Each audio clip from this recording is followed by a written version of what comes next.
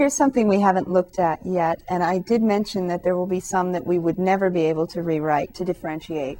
This is an example of that. We have the square root of 3x squared minus 4. We can rewrite it in order to use the chain rule, but we're not able to rewrite it in order to use the simple power rule. So we're definitely going to need the chain rule on this one. And we want to, instead of just find f prime of x for any x, we're going to find f prime of negative 2. So if you see something like this, you say, oh, okay, I need f prime of x, and then I'll plug in negative 2 for x when I'm finished. You may have discovered that if you plug in the negative 2 too soon, and you try to evaluate that, you have the square root of a constant, and the derivative of a constant is just 0. So we have to find f prime of x, and then we'll plug in negative 2 for x when we're finished. So we want to find f prime of x, and so we're going to need to rewrite f of x, because we don't have any formula for this, the derivative of a square root when it's as a square root, right? The best we can do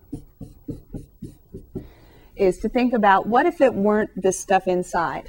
That's a very helpful thing. What if it were an easier problem? Do I know how to do it then? If it's just x inside a square root, then you would write it as x to the 1/2 power, and then use the simple power rule, right? So that's what we're going to do, but we can't use the simple power rule anymore because we don't just have x inside. We have to use the general power rule. And I'm going to think of this as u. u equals 3x squared minus 4. And if you'd like, you can even write that. I don't find usually that students need to write that, but that's what this means right here. So f prime of x, using the general power rule, is the derivative of something to the 1/2 power is 1/2 times that something to the 1/2 minus 1 power. That's the general power rule, but I did not differentiate with respect to x yet, because I've got something more than just x inside here. So I have to multiply by the derivative of the inside. The derivative of the inside is 6x, and then minus the derivative of 4 is 0. So I have 6x minus 0 is my du dx.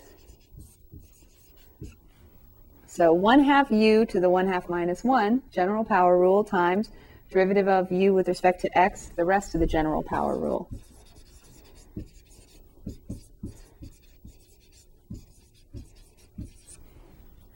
Now that I've got that, let me simplify a little bit.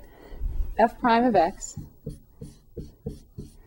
equals, I have 1/2 times 6x. So can I just write that as 3x? And then I have times 3x squared minus 4 to the negative 1/2 power, 1/2 minus 1, negative 1/2. So then if I'd like to write that in a way that would be easier to evaluate when I plug in x, I have 3x on top, all over the square root of 3x squared minus 4. So you'll notice we started with the square root of 3x squared minus 4. Our derivative is 1/2 of that times 3x squared minus 4 to the negative 1/2 power. So that brought the square root down, just like, if you recall from before, the derivative with respect to x of the square root of x was 1/2 the square root of x. But then the problem is we have to differentiate the inside. The derivative of x with respect to x was just 1, so we didn't have to think about the derivative of the inside.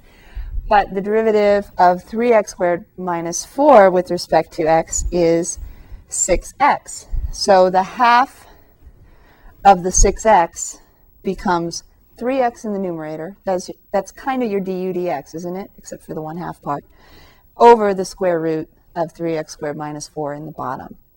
If you just use the general power rule, it'll take care of itself. But you might notice a trend when you have a square root and its derivative sends a square root to the bottom. The derivative of the inside is in the numerator, and we had a 2 down here and a 6 up here. So the 2 divided into the 6 3 times. And so that's why we got 3x on top. So our derivative is 3x over the square root But I want the derivative at -2. So I plug in a -2 everywhere I see an x.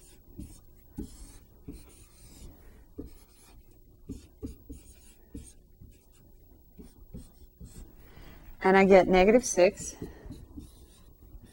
all over the square root. -2 squared is 4. 4 times 3 is 12.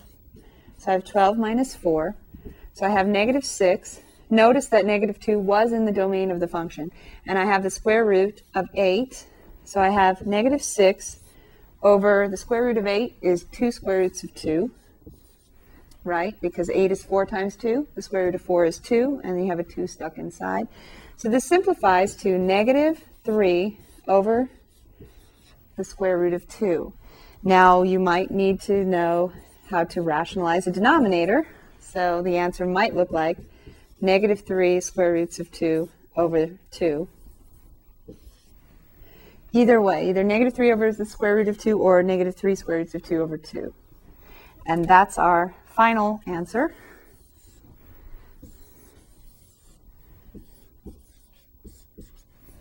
Depending on if you need to match your answer to somebody else's. So to summarize, we used the general power rule, we simplified, and then we plugged in -2 for x. And we are seeing, if you'd like to verify this on your calculator, use parentheses, 3x squared minus 4 to the 1/2, and then find the derivative, and then say such that x equals -2, and see which form it gives you the answer in, but it should be one of these. And so you can verify that the chain rule also works, and the general power rule also works for square roots, powers of 1/2, even a -1/2 power, or a -2/3 power. You can use the general power rule, which is a special version of the chain rule.